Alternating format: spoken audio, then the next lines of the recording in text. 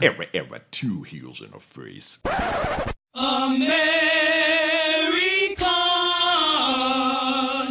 dream.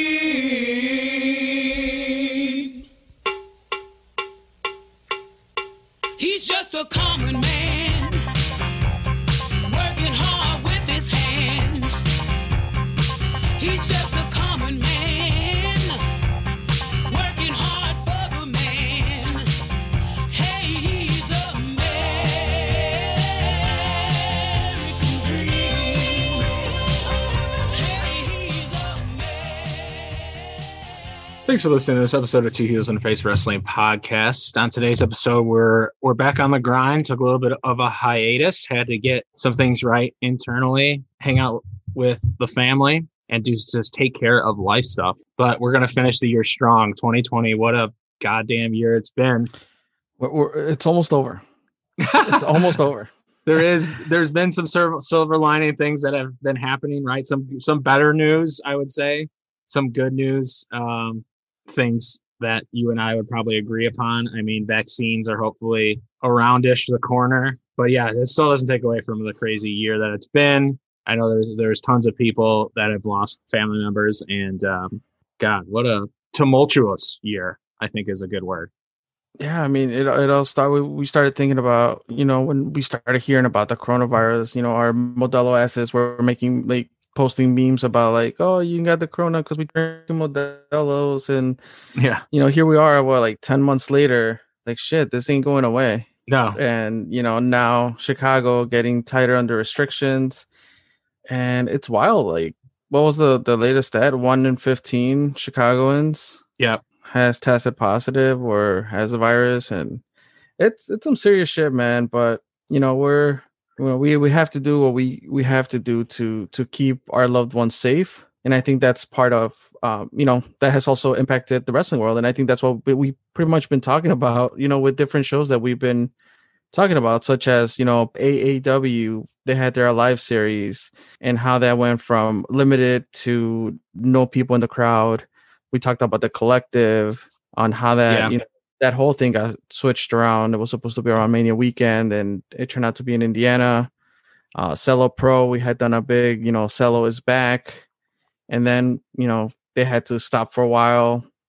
The 3 series of the Stadium Series with Warrior Wrestling. So wrestling promoters have been innovative and brave to try different things, but at the end of the day, at least the ones that we frequent, the ones that we know that they have the wrestlers and the fans top of mind, and they want to keep everyone safe. So it's important to have that in the wrestling industry, and just as human beings, man. There's all around our workplaces, our partners go to work, etc. We just have to take measurements for safety, and not just for us internally, but the people that are or could potentially be around us.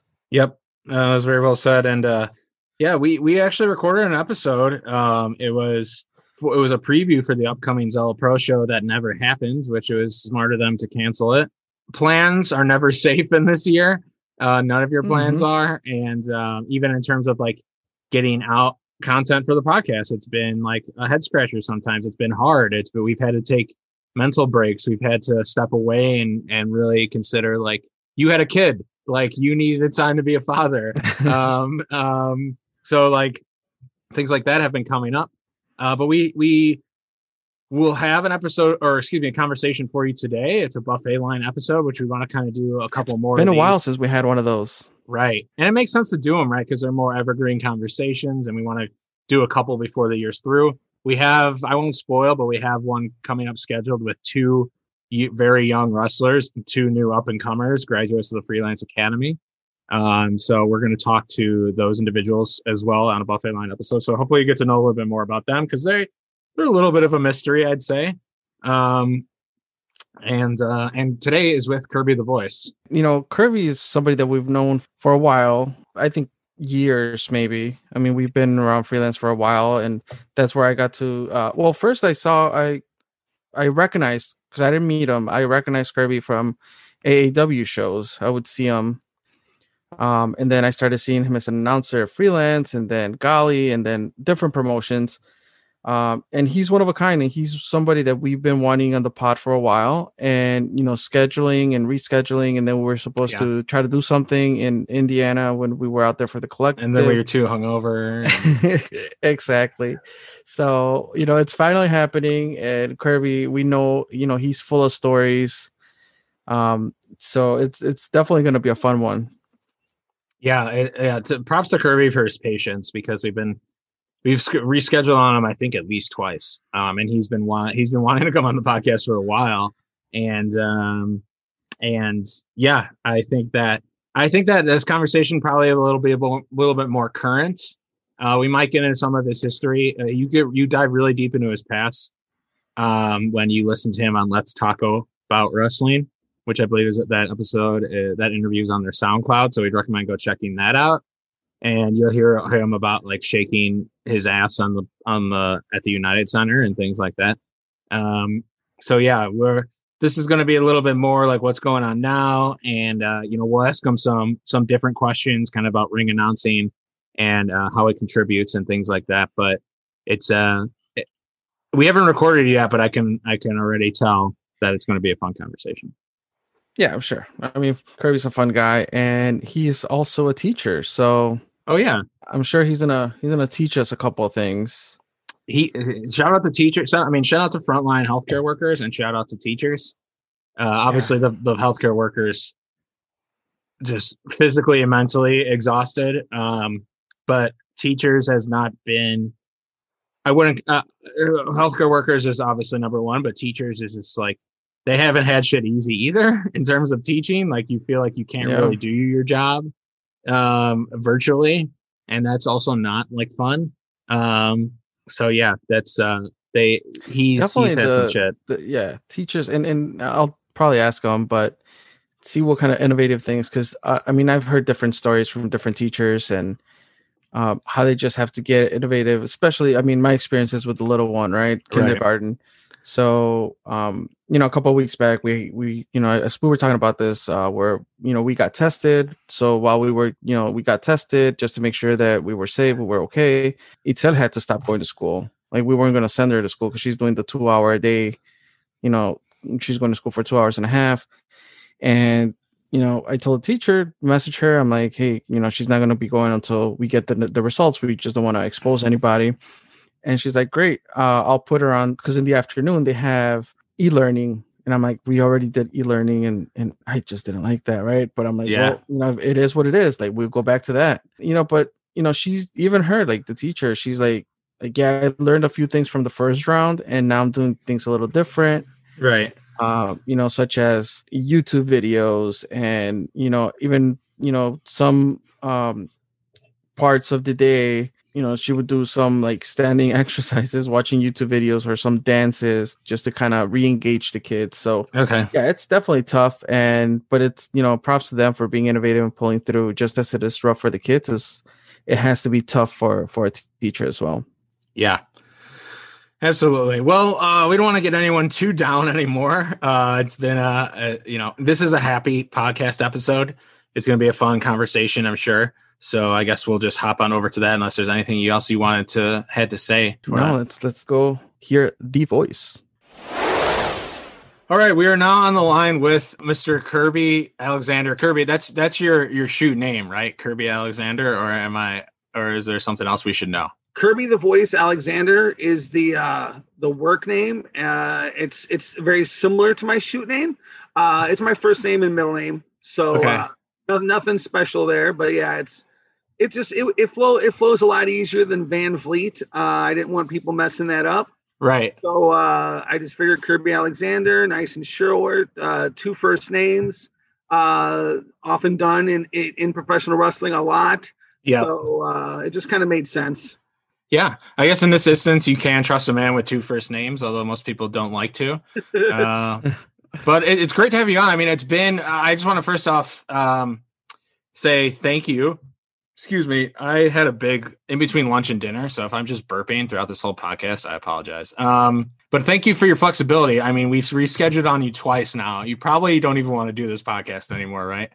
No, I mean, I'm really happy to be on Russell Talk and Randomness. I think that's really that you guys are having me on. I've been listening to you guys for a long time, and I do think we had this conversation. Probably 2 years ago. I think it was at a Zello show at Jimmy's when we first talked about it. And life happens. Life happens to people. Pandemics happen to people. And here we are. But no, I'm over the moon, man. I'm very, very happy to be here with you guys. I really do feel you're doing a lot of good for the business. So yeah, I'm pleased, man. Yeah, I know that's funny. You've been someone who's always been on our list, but yeah, and credit to Wrestle Talk Randomness, Kurt, or Hank and Nerd.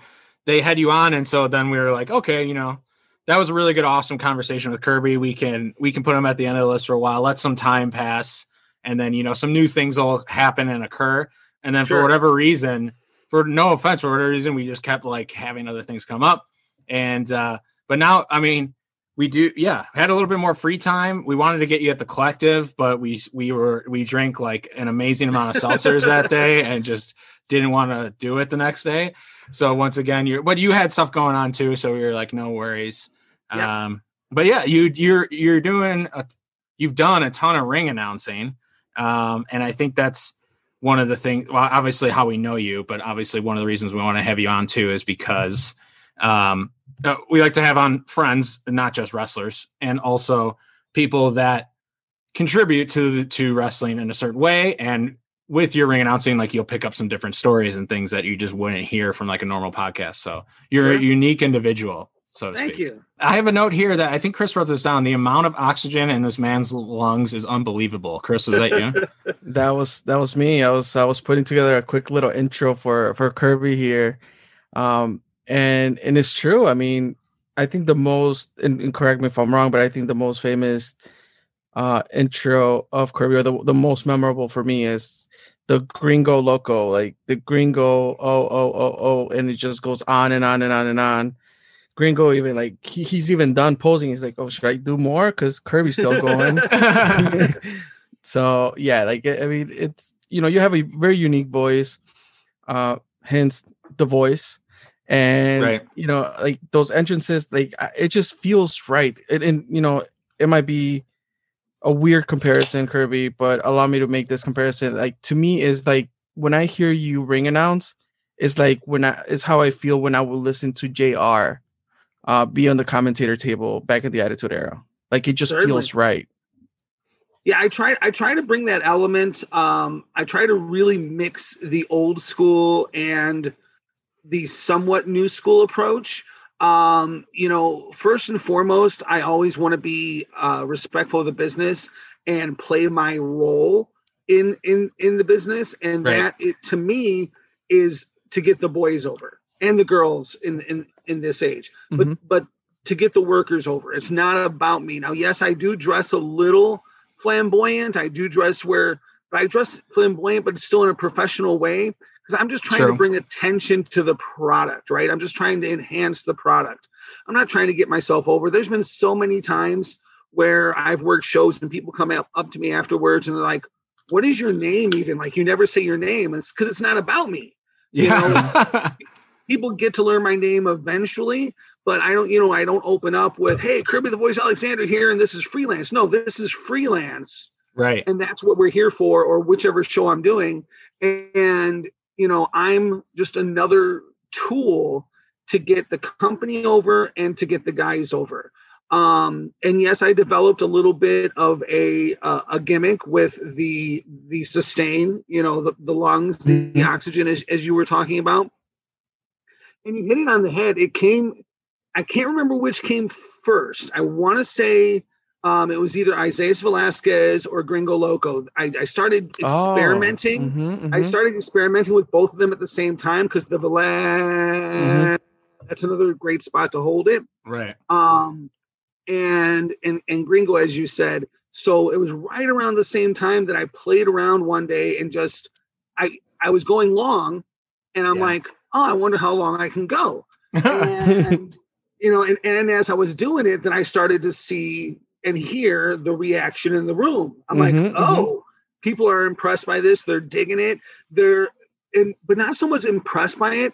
They're getting hype by it. Because what am I if I'm not a hype man, right? I mean, that's right. Kind of my job. I'm like the opening act for a comedian or whatever. I'm in there to warm the room up, right? So when I do that, if I'm warming them up for a match and I hear them start to get hyped because they're hearing their favorite name be said with such vim and vigor, I'm like, oh, I think I'm onto something here.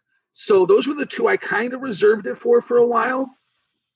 And then it just became more and more and more of a thing. Yeah. And I'll tell you, I actually play with it because I even surprised myself. Because I have like an internal monologue while I'm doing it. I'm like, okay, you should probably stop now. You're starting to run out of breath. No, fuck that. You can go longer. Nope. You're about to blow out your voice. You still have like 8 more matches. You probably shouldn't do that. Oh, man, keep it going. They're hot. And then it's just like, and then when I feel it, like I can actually feel it before I can hear it. I can feel like, oh, the crack is about to come. And I try to cut it off before my voice cracks. Now, you may have noticed there's been times in the last year or two where like I have gone too far and the voice is cracked. But then I just kind of play it off. Like I change the sound of it or whatever and kind of turn the crack into sound in a different way. So I just go higher because I do a lot of low. So sorry, my voice is going out now. Ironically. But gringo and the O and the I use those as a more guttural tone. But then if the voice cracks, I just take it higher. So gringo. Yeah. And I played with it. So I kind of, just like you would if something goes wrong in a match or whatever, you turn lemons into lemonade. And then the crowd still eats it up. Yeah. So yeah. Interesting. All right. So before we even start asking, because I'm about to start asking questions, and we have a whole we're doing a buffet line. So for those who are not familiar with the buffet line style of episode, aren't the buffets shut down right now? Are we not supposed to be doing this? Is this illegal? This is your socially distant buffet line. Okay. Right. I think this might be the only existing buffet that is going to continue on past this pandemic. So we have the salad bar. If you remember back in the day when there were buffets, there was a salad bar. And in this case, the salad bar is just quick, fresh takes, getting to know you, which we're starting to dabble a little bit into that. And then we have the hot plate, your main course, the meaty conversations, meaty topics. And then we have the dessert, which is guilty pleasures, fun questions, and then we have a fun game at the end that is called word association. So we'll get all into that, but I think it's time for us to step into the salad bar and get things rolling. I usually skip the salad bar, but that's okay. Well, let's start off by that. Like if we're talking about salads, and this is the last question of the salad bar, but I'll start off with that. What is your favorite part of a salad? Virtually none of it. It would have to be like, I don't like lettuce. I don't like tomatoes. So I'm not really a salad guy. So like eggs, like when eggs are put on a salad, or bacon, bacon's a really good salad component. Yep, those count. Croutons. I'm really into croutons. Cheese. Same. So just about everything you put on the lettuce and tomatoes, I'm cool with. And even a weirder thing. So I do, because we're all always trying to be a little healthier, right? And a lot of times people think, well, I need to start eating salads. I need to start eating more vegetables. That's how I'm going to become healthier. So I've experimented with that throughout the years. And I found for me that the greener the lettuce, the better. Like I can't eat the spines, like the white stuff. Okay. I ignore that like the plague. Yeah. Like I have to have like, you. Yeah. So the greener, like softer stuff, but that hard white stuff, no, you can miss me with that. Gotcha. And I thought I was I felt like the crouton answer was bound to come up here. Charlie and a lot of our guests are crouton enthusiasts. Yeah, very popular answer, but I think it deserves it. So yeah, you said all the You said all the guilty pleasure stuff of the salad, but I mean, it sounds like a great salad. Shit, it's the stuff that makes the salad no longer healthy. That's exactly. It's like, you just screwed the pooch. Like you went from having something that was good for you to like mainlining grease and everything else again. So whatever. Yeah, whatever works. Hey, if that's your salad, that's your salad. So we always try to shy away from that initial question on what got you into wrestling or whatever. But I think there's a different take, a slightly different take of what part of wrestling do you love? Like, what is that thing that keeps you bringing you back to wrestling? Yeah, man, that's really cool. A lot of it at this stage is a lot of it's the camaraderie. So it's it's being around people and a place and an element that I love, and that's from the wrestlers to the fans and everyone in between. It's that, and for me, so on a personal level, it's about performing. Never knew I was a performer. Never knew that was an aspect of my life, but especially once the pandemic hit, not having that outlet anymore to be on a stage and to hear you guys feeding off of me and feeding into me. That's what really does it for me. And then also it's just about the hunger right now, the indie scene and the way the wrestlers, put their lives on hold, put their bodies on the line. Mm-hmm. It's the passion for me. It's these guys going out there doing everything they can, and sometimes and oftentimes too much to get noticed. Mm-hmm. And for many of them, it pays off, and for some, it doesn't. But I think that's the thing that really keeps me being a part of this, is because I love seeing what these guys are willing to do next and just how far they're willing to go. And I'm very entertained by that. I'm entertained by that passion and that drive to succeed. Yeah. I think that a couple of things you said earlier when you were kind of talking about your in-ring announcing was, well, Chris compared you to JR in a sense where and I think this is true. JR also said too, it's all about getting talent over. You said those exact same words. So you both are on that same wavelength, but Chris compared to you in the sense, if we were to go back to freelance wrestling tomorrow, but for whatever reason you weren't there, it would be like a part of it was missing. So I feel like you being a performer and then being associated with not just with freelance, but I think freelance is where my mind goes first. You do other. Sure. Let's not disregard the other promotions. Home. Really, yeah, and I think if you're that essential that if we were to go back tomorrow and you weren't there, it would feel like a part of it was missing, and I think that is true in a sense. Well, I appreciate that very much. And that's something that is on my mind a lot with the Chicago scene is, and I'm not, I don't want to take this into a kind of a sad take, but, I'm getting older, I'm not 60, 70 or 80, but I'm hitting 50 here pretty soon. I'm a year away. Right. And, I do have some health concerns. I bet you, I'm sure you guys saw a couple of years ago when I was wearing that vest, that was actually a shock vest because I have a heart condition that just came out of nowhere. Has nothing to do with my weight. For all you people just want to go, little fat guy. Of course you have a heart problem. Had nothing to do with that whatsoever. Yeah. But, because of those things, and because wrestling is one of those businesses where people tend to overstay their welcome. Yeah. And I don't want to do that on my end of the business either. So I think about that a lot. I think about, I want to do the best I can for this business for however long that continues to be. But I've also started to think about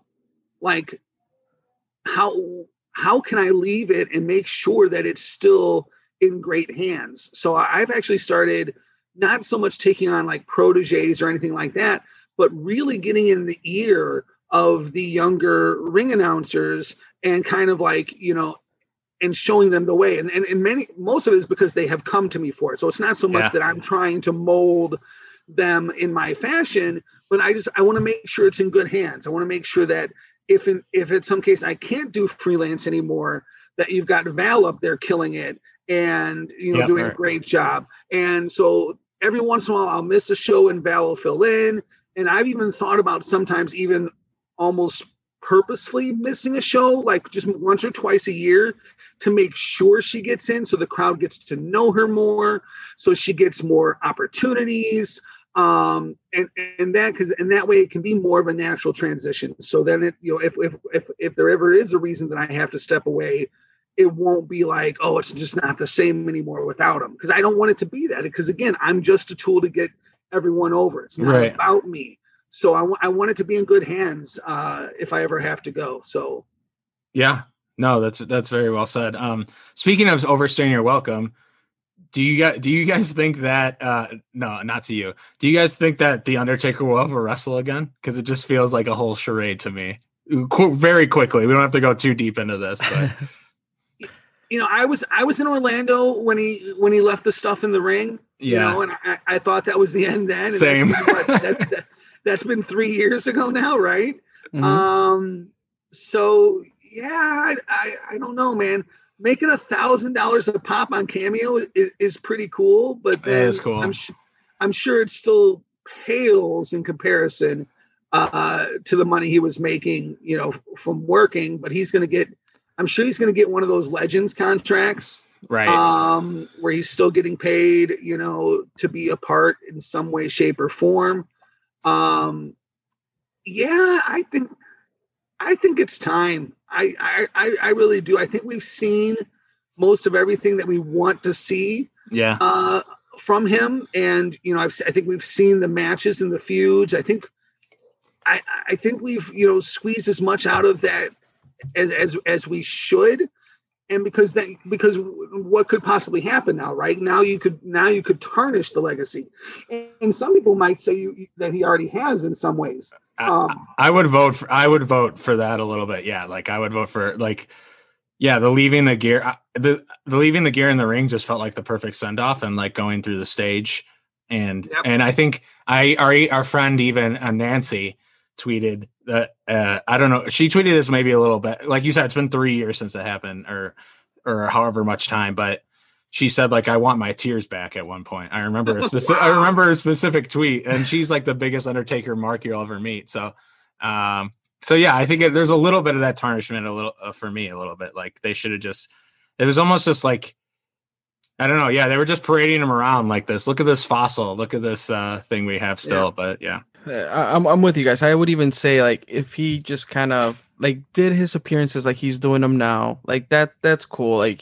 I listened to I watched the Stone Cold One More Round interview, and he has mixed feelings about doing all these media appearances and just kind of exposing the business or pulling the curtain. I'm like, that's fine. He could do that at this stage now. Yeah. But I think he should have just kind of, after the streak ended, that was his time to just, on a clean slate, just walk away as the Undertaker. That didn't happen. But I think, like whatever, however they did it this time around at Survivor Series, I actually watched that. I thought the Paul Bear hologram was super cool. And I'm like, that's the best they could have done at this point to try to, save that farewell. And I'm cool with it. If he doesn't come back into the ring, I'm okay with it. Sure. I mean, and there's so much else you can do, right? Like, do we need to keep going back to something that's been done for 30 years? No disrespect to the Undertaker. Right. Huge Undertaker fan. Yeah, none of this is in disrespectful form. Yeah. No, but from the word go, I was enthralled with this larger than life, larger than death character, right? Let's say it that way. And he's entertained me for years and years and years, even through multiple incarnations. I enjoyed Biker Taker. I enjoyed it all. I really that Biker Taker. I hear negative things about it all the time. I did not hate it. I didn't either. It. Yeah. Yeah, that's who he really is. I mean, he's a biker. Like, right. It felt like just a natural progression. It felt like, the Ministry stuff. it was cool. It did cool things, but it was a little muddy. But yeah, to think, everything we've gotten 30 years out of a character. There's, and I know this gets said, and I'm sure you guys say it, there's so much left in the talent pool, right? Let's make room for some of these other guys. Let's not keep bringing back the Goldbergs and the Lesners and everybody else. There's so many new, fresh faces that are there and ready to perform and give you 30 years, give you another 30 years out of someone else. But I think they just sometimes, they should be one person, right? We should be talking about one person in particular. Vince wants to stick with what he knows and what he loves. And I think that's starting to be an archaic way of thinking. Yeah, absolutely. I wouldn't mind if he even didn't come back for do the Hall of Fame, but if we never see him even do an entrance again, not necessarily a match, but not even an entrance, just zero, cut it off right now. Yeah, cold turkey, never again, Undertaker. Mm-hmm.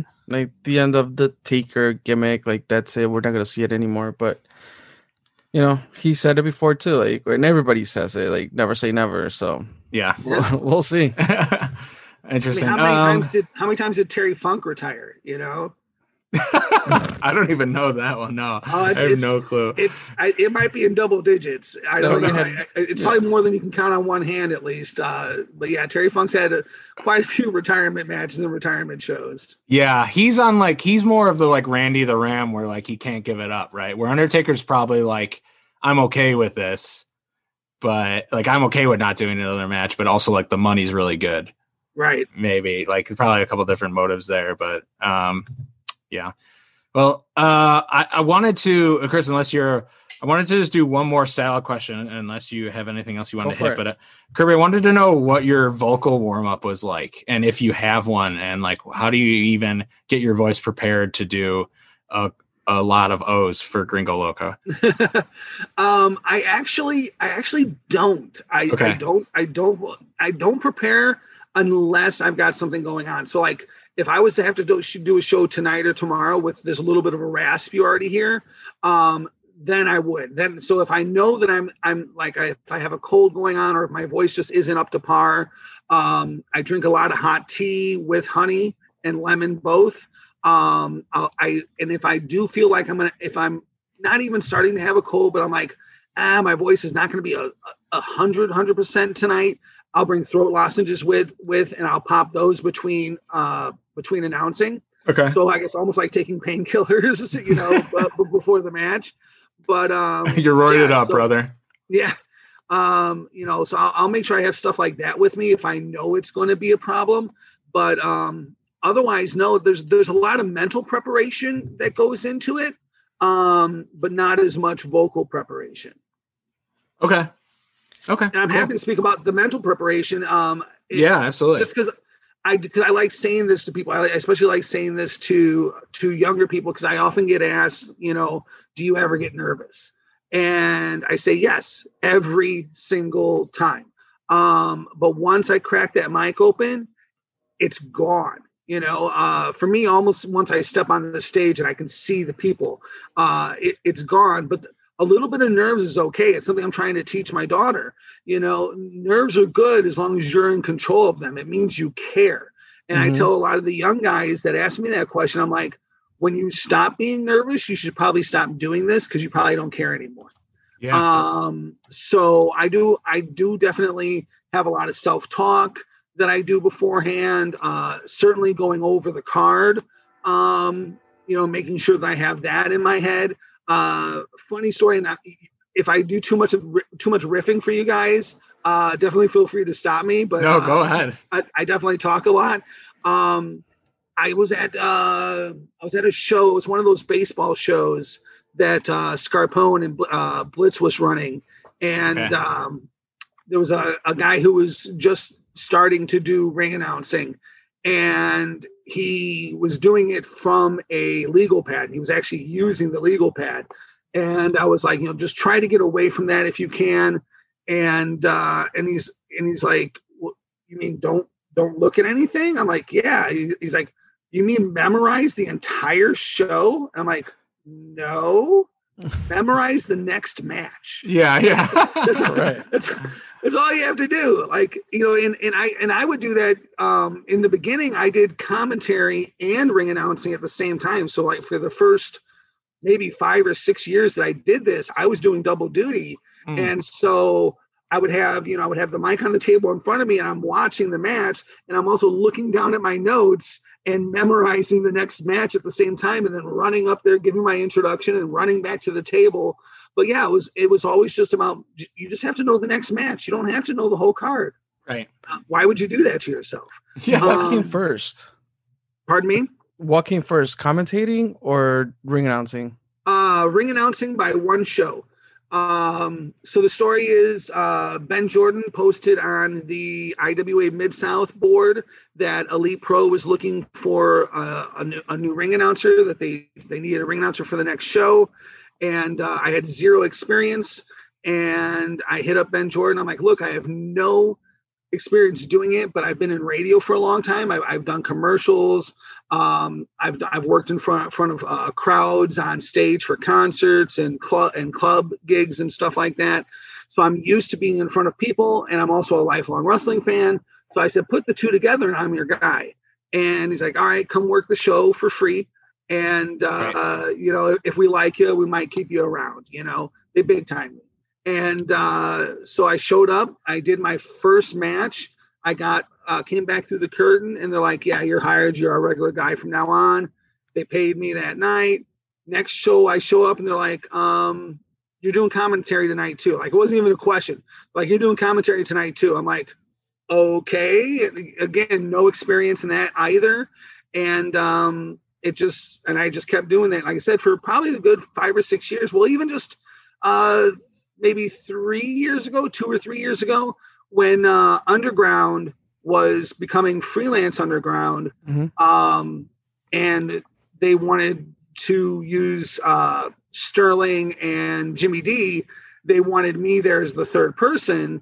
And so I did the first couple shows, those first couple Beta Brow shows, as a 3-person team. And then I went to James and I was like, I'm done, but not in a bad way. I'm like, they're fine. They've got this. So I'm going to phase myself out. And I think that was probably the last commentary I did. So now I've just focused, you know, solely on the ring announcing aspect, because there's other guys that can do the commentary. So why take another spot, right? Yeah. Let's open it up for someone else. Especially Sterling's a lifelong friend of mine. I've known Sterling for 17 years, so when he was like in 6th grade. So to bring him into the business and to give him essentially my spot felt very special to me. So yeah, that's cool. Yeah, you just asked. It doesn't hurt to ask, and you shot your shot, you know, even though honestly, but yeah, look what it turned out to be. I think that's really cool. Yeah. Great. All right. Well, are you I'm assuming you're warmed up now and you're ready for the main course. Is that correct? On, man. Bring on the red meat. Great. Right, well, I gotta ask, I think this is probably a salady question, like this transitional question here. But at what point did the matching tie and shoe combo begin? Like, because that is like the Kirby staple. Like, those shoes are so unique. I don't know how many pairs you have in your closet. They match every tie you have. It's a cool visual, and you know, especially now that we take it to the kind of like the modern age with IWTV. Like, you're the first one on freelance TV that people see. Right. You know, you're dead center, and you know, you're not matching necessarily freelance, but you're matching and you stand out. Right. And again, it's about standing out, but standing out for a reason, right? It's about adding that extra, you know, oomph and pizzazz to the company. And I have to give credit where credit is due. The matching aspect came from my wife. She just started buying me, you know, like she knew I was doing this. She's like, oh, I found these cool pair of shoes, and I found this shirt and this tie that would go awesome with these shoes. And I just ran with it. You know, I wrestling made me a stylish person. because of my wife. I was not a stylish person before that. I was definitely a sweatpants and t-shirt kind of guy. And now, for 12 or 13 years, I've really grown to enjoy dressing this way. And as a teacher, I often do it as well because I want students to see something very professional as well. So, it was kind of her idea, and she kept feeding it. Like, I would, just once a week or once a month, she's like, got you another fresh pair of shoes, got you another outfit. and just wanted, and I was eating it up, man. Yeah. Because so were the people, it became the thing. Like, what's he going to wear today? And the nice thing about the fact that I do have a lot, I have probably 30 pair of shoes, but I don't always wear, I'll cycle through them, but I try to keep them like, if I can keep them like 3 or 4 shows apart, no one's going to remember. And it's so many times people are like, whoa, those shoes are amazing. I'm like, yeah, you've seen them 8 times. I've just made sure you've never seen them, for more than, 4 months, at least 4 months apart. So like, if I space it out enough, everything looks new, man, because they're always expecting the new hotness. And then the coolest thing, you were talking earlier, and this might have been right before we started even, so I apologize, but you were talking about the fact that I coordinate. It's kind of what we're on now, right? The fact that I coordinate my tie and my shirt and my socks, my shoes and socks at times. When I saw someone on Twitter, just some random post on Twitter, right when the pandemic started, that someone had turned their pocket squares into masks. And so I ran with that idea. So I came home to my wife, because my wife and my mother-in-law at the beginning of the pandemic made like thousands of masks and were like donating them to hospitals and wherever they needed to go, because we didn't have PPE in the beginning, right? Mm-hmm. Yeah. And so they were doing this. And so I knew they knew how to make masks. I'm like, hey, I saw this thing. If I buy ties and pocket squares, you can turn the pocket square into the mask. And then that's one more thing that matches. And my wife's like, yeah, that's pretty cool. So, and then when the first time someone saw me like that, they're like, oh my God, of course. I'm like, yeah, why wouldn't I? One more thing that I can match. I'm like, absolutely. So yeah, the style was born from wrestling. I didn't bring the style to wrestling, but it was born because I wanted to represent myself and the business and the companies I worked for in a professional way, but I wanted to spice it up a little bit. So that's why I said earlier that I kind of feel like I'm a little bit of a blend of the old school and the new school. Mm-hmm. Because the old school would be a tuxedo, right? The old school would be, a white shirt. It wouldn't, it wouldn't have anything flamboyant to it. And so, whereas I'm not trying to be crazy with it, but I think that pop of color just really brings something and makes it, a little more interesting. Yeah, accessorize. Yeah, man. Yeah, you do a fantastic job Coming of it. soon, Kirby the brand. Yes. I've often thought about, how people how the wrestlers always want to get sponsors. Like, I want to get like some young guy who's just trying to break into fashion and like be his like model or whatever, and have someone start making suits for me, like, and and sponsor like some young fashion guy. So if anyone out there is listening and you're really into fashion and you're a tailor and you want a really large canvas to work on, I'm your guy. Awesome. That's At great. Kirby the Voice. Yes. So walk down that runway for you. Kirby, the last time we saw you, getting into the main course, the last time we saw you in person was at the Collective. That was actually, not looking back at, because we've taken a little bit of an episode break as well to get some other things right in our life. And that was our last episode that was released, was the recap of that. So like just in general, how was your Collective experience, and what are some memories and takeaways that you things that stuck out that you have from that weekend? Certainly it was a great experience. Now, we all know that it was marred in controversy to an extent, right? That there was a lot of people that didn't want the show to happen. Right. Mainly because of the pandemic, and felt that it was very irresponsible of Brett from GCW to run a show like that. And I posted a pretty long tweet about a week or so after the show, after I came home, got my test, and tested negative. And, I felt you could do it right. And I felt Brett did do it right. Now, were there a couple cases that came out of it? Certainly.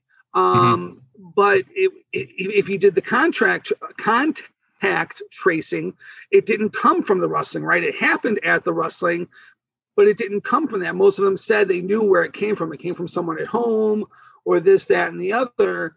And so it wasn't a super spreader event like, some people were trying to get you to believe that it would be.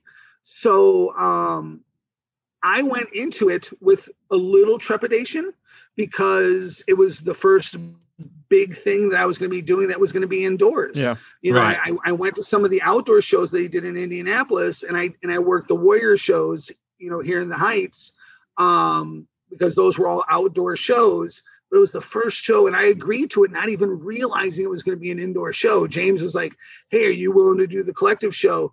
And I'm like, "Of course," because it was going to be in Indianapolis. It was Brett running it, and I just had it as outside, even though it was October, right? October? I don't even remember anymore. Yeah, it was. It was middle of October.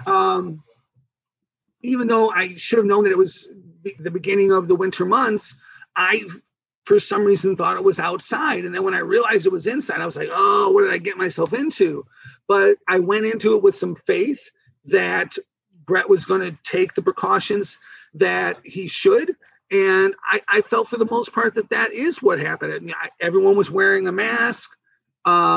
Especially the fans. The fans were amazing. I mean, you guys probably heard my speeches before each show where I would remind everybody to social distance, to put 6 feet of feet away from you in the next group if you're on the bleachers, to not move your chairs, leave your chairs where we put them, because we're trying to make sure that you're socially distant. And everyone was doing it. No one was complaining. There was no bitching and moaning. They were doing it. And, there was a lot of bodies there, but the locker room per se was almost like a warehouse. So it was huge. So you could be even though there was a ton of bodies there, they were so spread out. Gorilla position, everyone in gorilla position had their masks on at all times.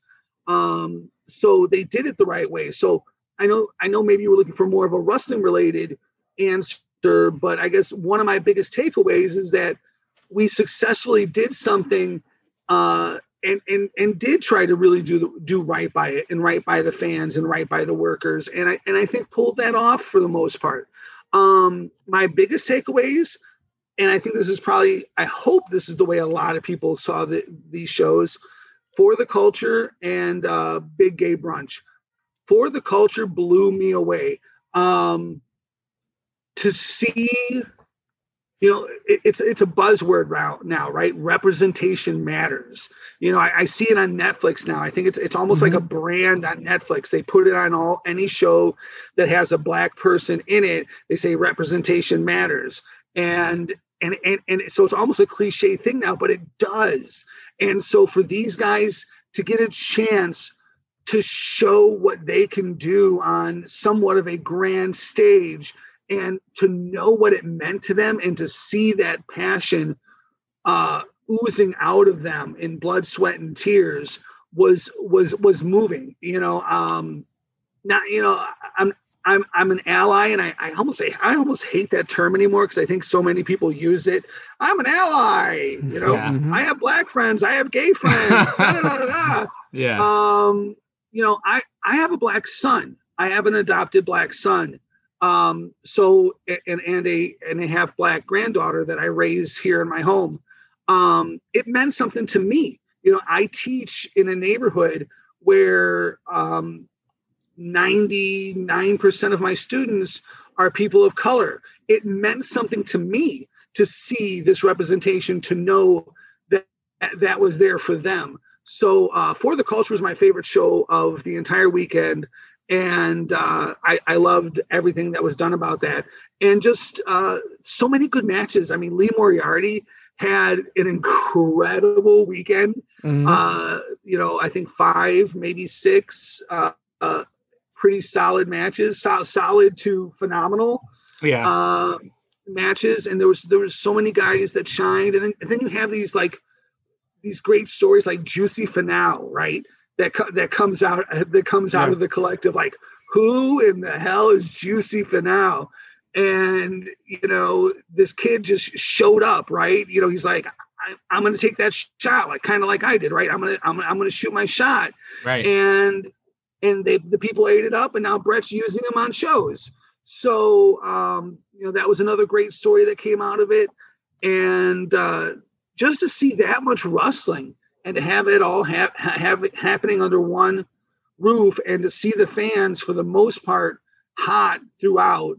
It gets hard after 8, 9, 10 hours of wrestling. It does, even for me, and I'm into it. But the crowd stayed hot pretty much into the morning hours, and that's my biggest takeaway is that For the Culture was amazing, Big Gay Brunch was amazing. Seeing these two guys, AJ and Effie, bring these things to life from their inception. They put the idea out there, and a lot of people embraced it. Some people still tried to shoot it down, but they ran with it. They stuck with their heart, and they put on these amazing shows. And I said that as an umbrella, Brett put on an amazing show. And it was a great weekend, man. It was great to see you guys, and that's all. That, like I said, that camaraderie is huge for me, right? So to see you guys and other fans and hang out with my friends that I've made through this business, that's what made the collective special for me. And I think that's what makes wrestling special. And I'm gonna divert a little bit again, but wrestling for me is special because so many people that are into wrestling don't have another place where they feel at home. They don't have another place where they feel comfortable or even possibly special. Sure. And so I have people that come up to me all the time, thanking me for wrestling. And you know that this is the only place they feel good. And that's great. That's part of the magic. That's what makes wrestling special, is that we can make people feel special and feel at home and welcome. And I think that's something we shouldn't take lightly. Yeah. No, it was very well said. I think that, we've heard great things about For the Culture. We didn't actually see the show, but I think Chris and I voted Effie's Big Gay Brunch as our favorite show of the weekend, because we saw basically all of Saturday and then Black Label Pro on Sunday. And so, I think we'd echo a lot of the same sentiment of what you just said. Right on. I just wanted to touch on that. Like, I really, hearing you talk about it, and, I heard Val talk about, Effie's Big Gay Brunch, all these shows that, to you talk to anybody like, oh, I went to a wrestling show. And like, yeah, that's cool. It's fun. But, as you mentioned, like, it could be a buzzword or whatever, but representation does matter. And it matters how you portray it. And I think that the fact that this is happening in this time, well, there's a pandemic and there's so many restrictions. At the end of the day, they pulled it off. And the fact that video still lives out there to, for anybody to go check it out. I mean, I think, I just think that it is extremely important that happened, that people enjoyed it for what it was, but also take the time to acknowledge the show for what it was. Yeah. So I just wanted to kind of emphasize on that. Absolutely. That's pretty cool. Now, and I'm going to run down a couple of promotions that I wrote down that I think you participated in or you've been a part of. And you tell me if I'm missing any, but the follow-up question to that would be, what wrestler have you been the most excited to announce? Here I have from the ones that I know, the promotions that I know that you've worked with is Freelance Underground, Warrior Wrestling, GCW, Gali, Black Label Pro, AAW, VWAA, Dreamwave, Elite Pro, IWE Mid-South, and am I missing any here in that list? I want to. Oh, did you say Blitz? I did not. I did one. I did one Blitz show. Okay. I did one Blitz show for Tony.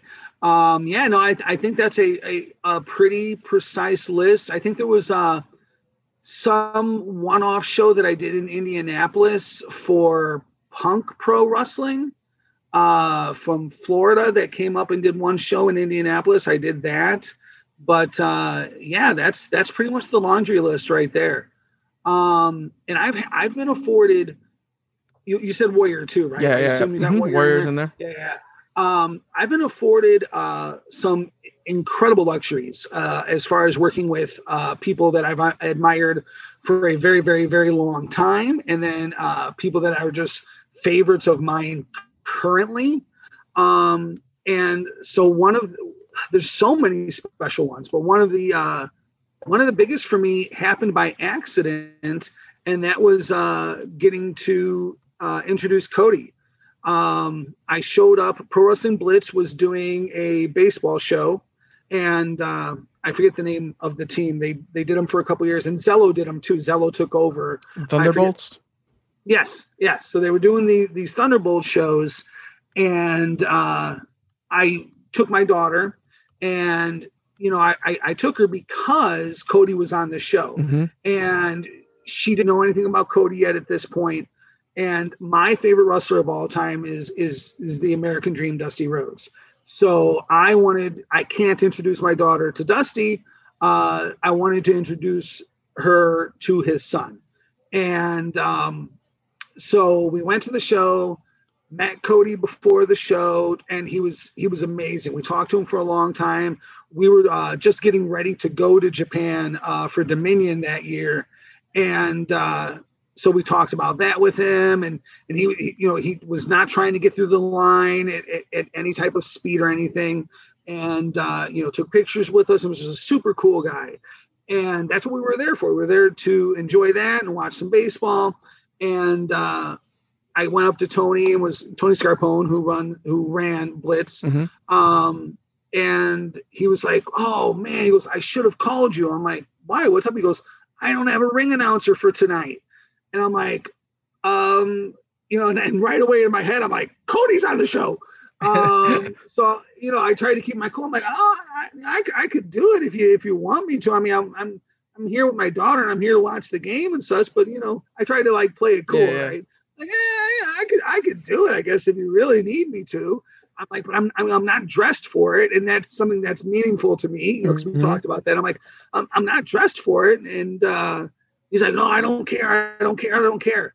And so it's really funny because I was wearing, and this is probably going to get some heat now, but at the time I didn't know how bad he was. I was wearing a David Starr baseball cap and a Progress Wrestling T-shirt, and announcing Cody in a Pro Wrestling Blitz ring at a baseball stadium. like so random. Yeah. And but it was cool because I told Tony, I'm like, "Hey, I've got my daughter with me, and so she's probably about 5 at the time, and I'm like, I'm gonna have to have her inside the barriers with me. I'm gonna have her near me, right next to the ring." And it's like, "Oh, that's fine. I'm like, "Okay, cool. So long as you don't mind that, I'm good." So she's sitting next to me, and Cody, after Cody's match is over, people are reaching over the barricade, and they're too sweeting him, right? They had, they hadn't got the cease and desist yet, so they're too sweeting Cody, and my daughter's just kind of watching it happen because it's happening almost over her head, and some young lady in the audience like showed my daughter how to make it, and like, do this.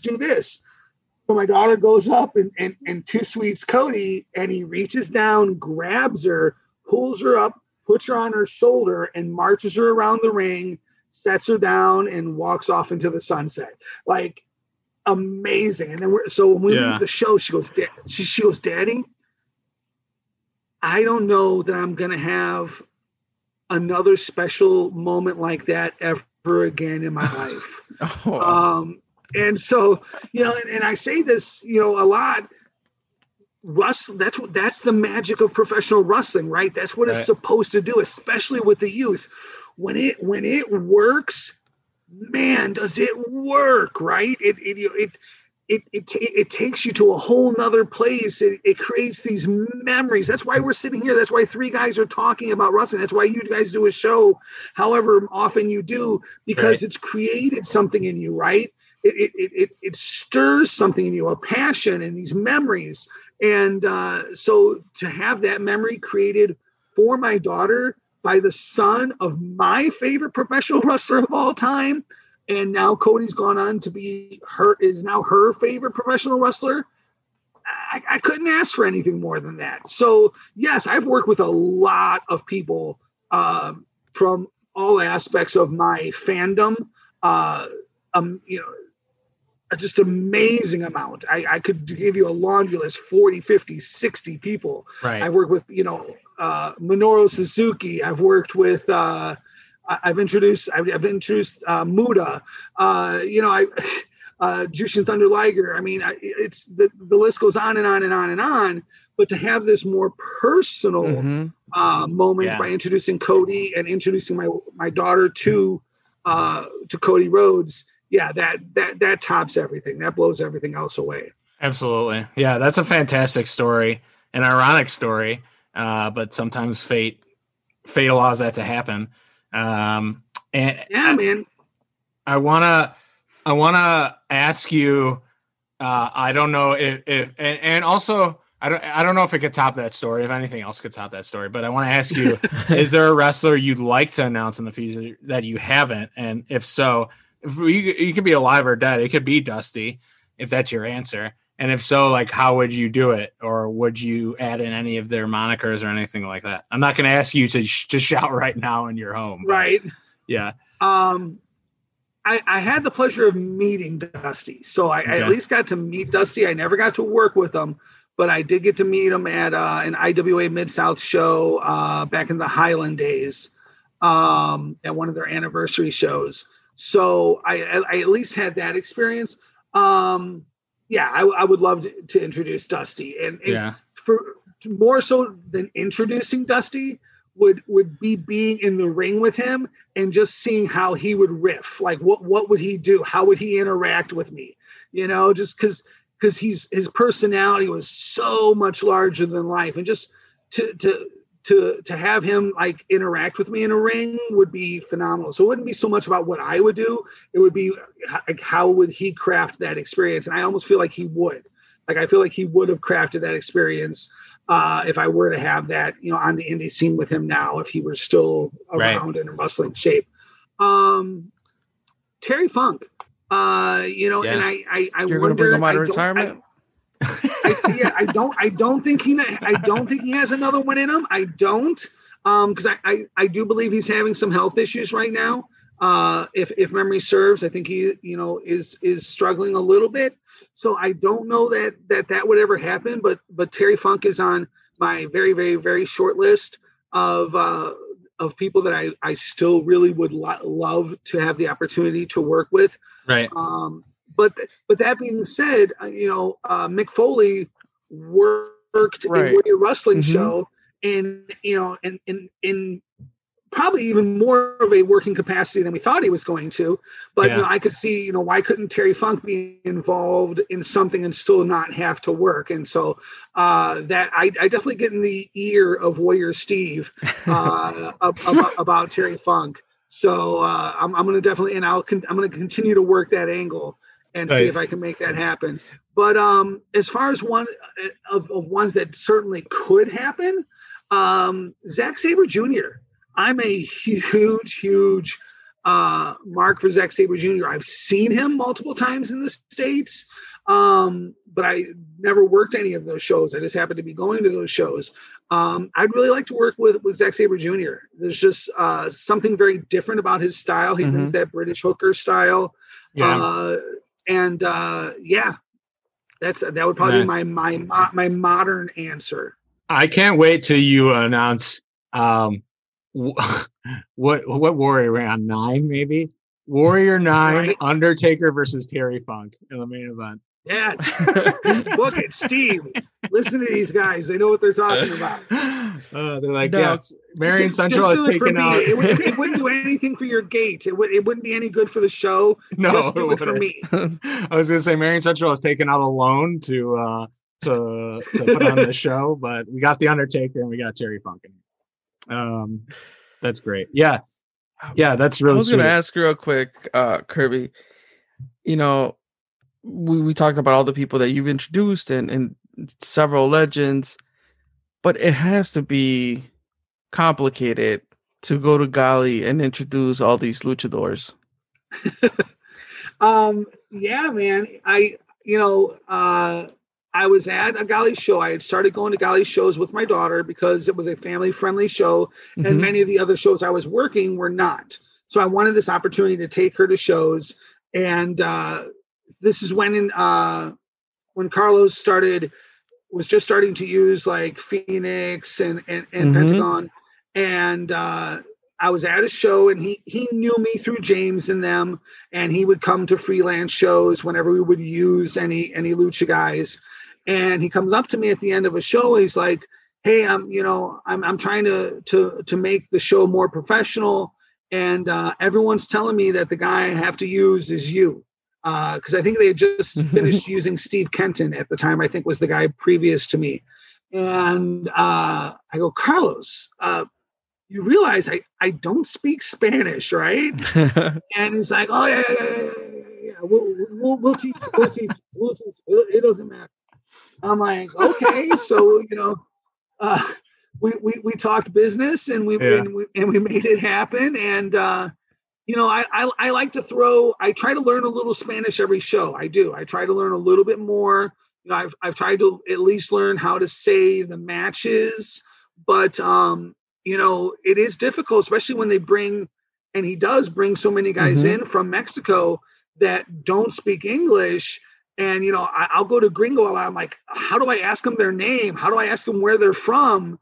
And, donde eres, like stuff like that. I pick up little things here and there where I can make it easier. And, the guys are so appreciative to hear me even try to speak to them in their native language. They think that's pretty cool. Or they'll grab somebody else. They'll grab Gringo, or they'll grab one of the kids, the Gali kids who obviously speak both, and we'll get it done. But it is difficult. It's one of those shows that I have to show up earlier for because the prep is hard. I mean, even if you get there late, you'll still be early. Well, yeah, true. Absolutely. Yeah, no, it's definitely it's. I've learned, it's like early for one show is not early for Gali. So I show up late for Gali knowing that I'm still way early, but I do have to put more prep into that show because of the language barrier, and because I want to put some things right into it. And one of my favorite moments, you said, it's got to be difficult.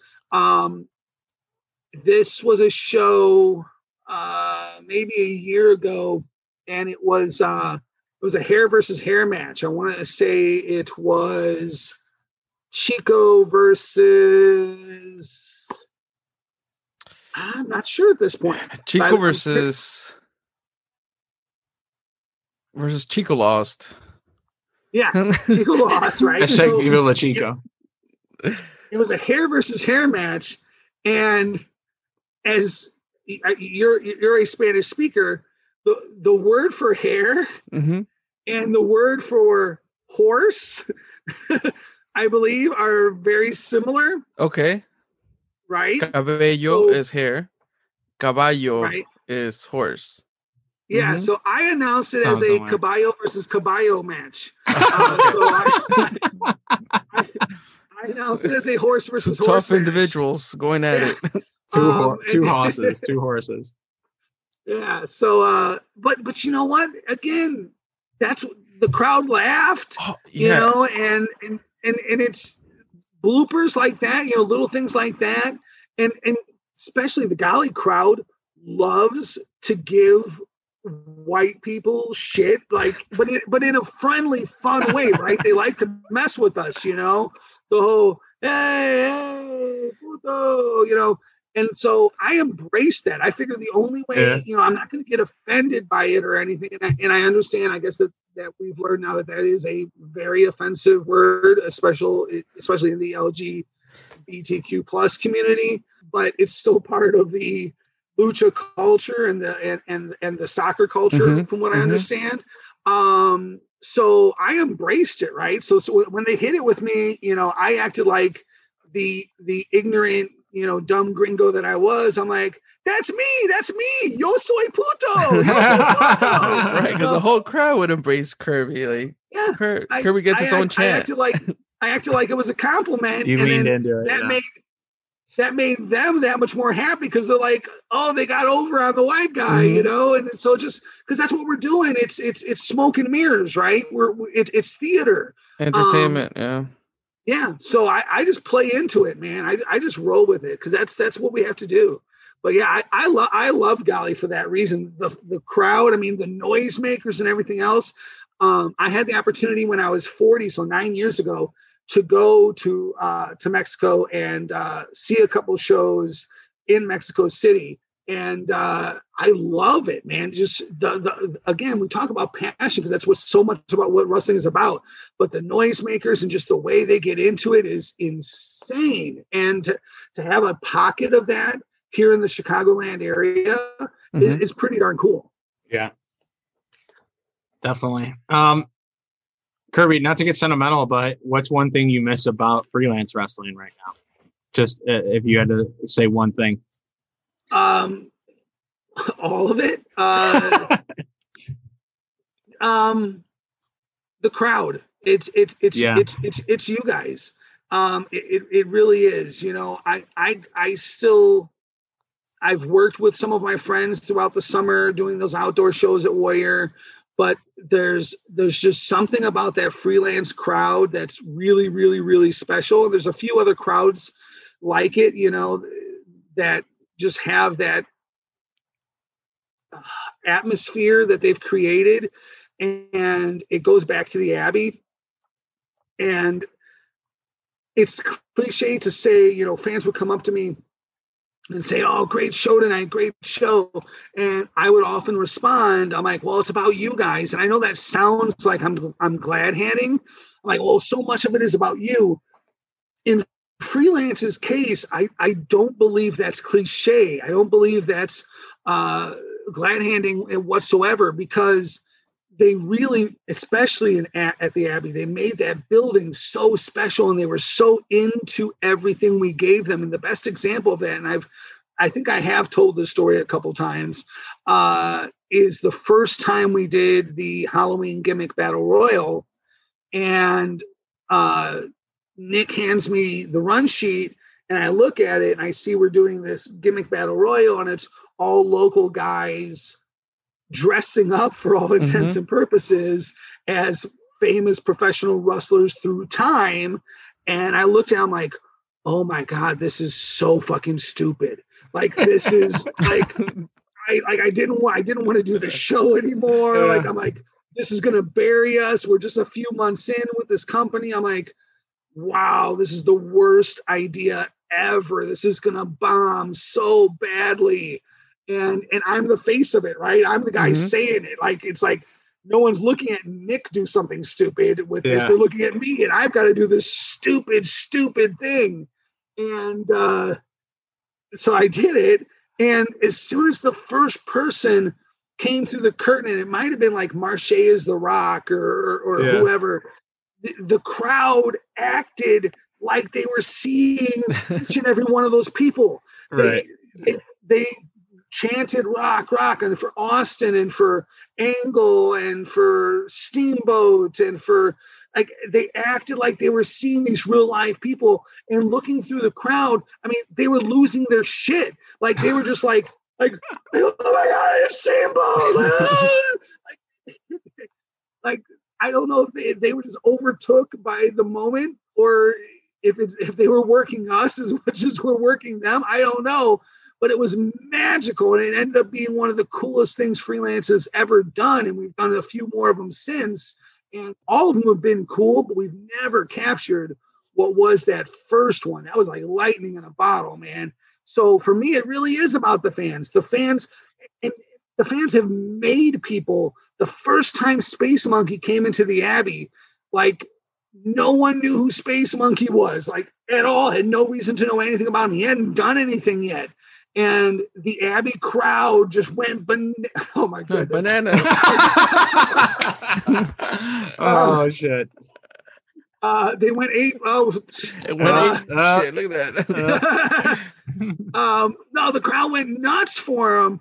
And again, the crowd makes so much of what works in freelance work. You know, the way they, we had DeCobra on one show, and I forget, he kind of just said something, and it was just something stupid, and the crowd just kept chanting it back at him, and then they kept chanting it all night long, and like it's just the stuff like that, like that crowd is, and especially there's a certain crew of that crowd, especially, but yeah, it's the people, man. It's the fans that really that I miss the most. Yeah. I miss that atmosphere. Yeah, they're very open-minded and just like go with the flow and just there to have a good time, I think. And yeah, they're not sitting on their hands. I mean, I was going in. I'm not even going to say the company because I'm not here to bash anybody. Sure. But I was going to another very big company in Chicago shows that was putting on very, very good shows with amazing talent from all over the place. And people were sitting on their hands. Like, what are you doing? You're seeing Zack Sabre Jr. and all these amazing guys. And they're just kind of like, oh, all right. No, it's like freelance just isn't like that. Freelance is a whole different animal. They're into it. They're there to have a good time. They're there to be transported away from the fact that they don't have a job, or things are going wrong at home right now, or they can't find a girl, or they're worried about making ends meet or whatever. All that goes away at a wrestling show. None of that matters anymore. You're in this magical, larger than life place. And the freelance crowd personifies that more than any crowd that I've ever been a part of. Okay. Yeah, no, I think that's a fair point. And in transitioning into the dessert. So I hope you're ready for that. So we've had a lot of great stories so far, and we'll continue to have them as we get through this dessert line.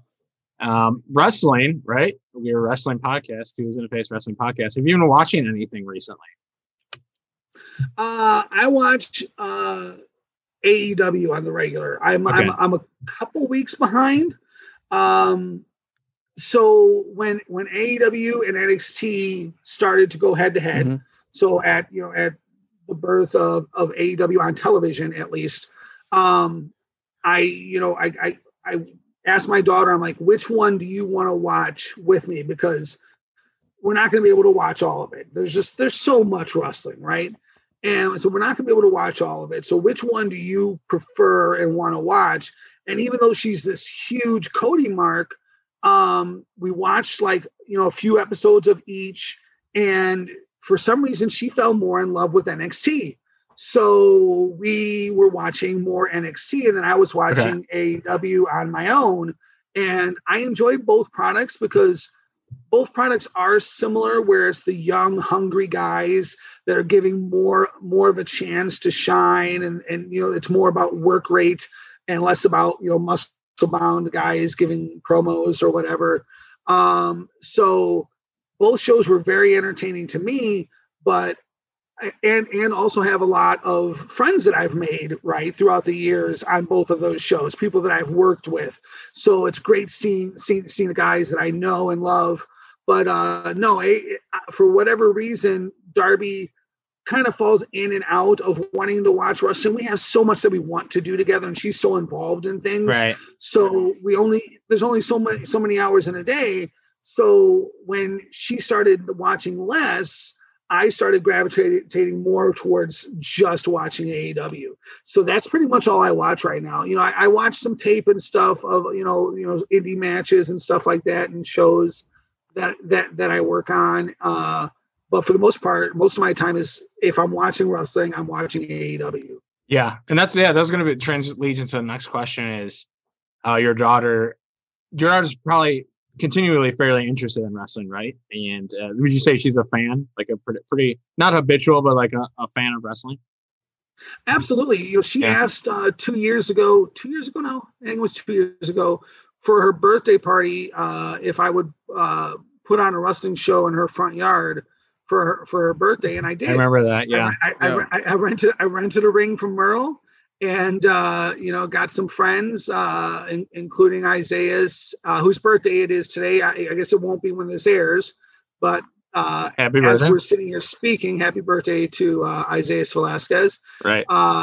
And Kylie, because Kylie was my daughter's favorite local wrestler or indie wrestler that she saw somewhat regular. So the two of them came out and did a little spot with her, and a few other guys, some guys from Gali, and that's awesome. Some other friends of mine came and worked that. So she asked for that because she was into it at the time, and right now, and she's still into it, but she's into so many things, and especially like right now she takes, well, that all changed this week. And how old is she? She's 9. Okay. She just turned 9 on Halloween, and she's 9 going on 50. She's very, very, she's advanced for her age as far as her academics, as far as her social skills. She's just very advanced for her age. Cool. And she has so many interests. And my whole idea of bringing someone up is expose them to everything and let them find what they like, right? It's not about what I want them to do, but it's about showing them everything and letting them pick and choose. And as a parent, you assume that they're only going to be good at so many things and only have interest in so many things. No, she loves everything she does, and she does all of them very, very, very well. So we let her do a lot of stuff. So right now she's in ice skating, drums, taekwondo, Brazilian jiu-jitsu. Holy shit. Acting and modeling, and I think is going to start taking singing lessons as well. So she's teaching herself to skateboard and do BMX tricks. So you got to. How do you have the time to drive her all those places? I don't know. My wife and I, that's what we're about, You sacrifice for your children, right. And I don't even see it. I don't see it as a sacrifice. That's, that's something you say, but it's not, you don't feel that way. But no, I love seeing her enjoy herself. So if sitting down and watching wrestling with me is what brings her happiness, great. If it's not, because she's got so many other things, so many other irons in the fire, that's fine too. She's going to come back to the wrestling, because I'm always going to be a part of it, and it's a part of her. So she's going to come in and out of it. So she's a fan. She just doesn't always have time for it. Yeah, for sure. Yeah, it'll always be there. It's perpetual. It's eternal. That's a huge positive for wrestling. Yeah. Cool. What are your other hobbies, Kirby? What else do you like to do? Yeah, man. I'm a big comic book nerd. Okay. Have been all my life. I think I discovered comics in like 5th or 6th grade. So something like 1984. Okay.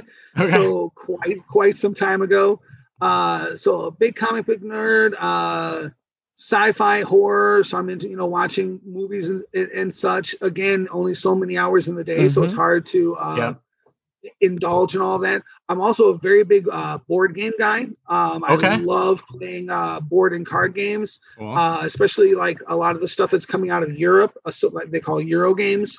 I work at different conventions in the summer. I work some of the big not comic book, gaming conventions. I demo for a lot of the big companies out there because it's just another way for me to be out there with the people, right?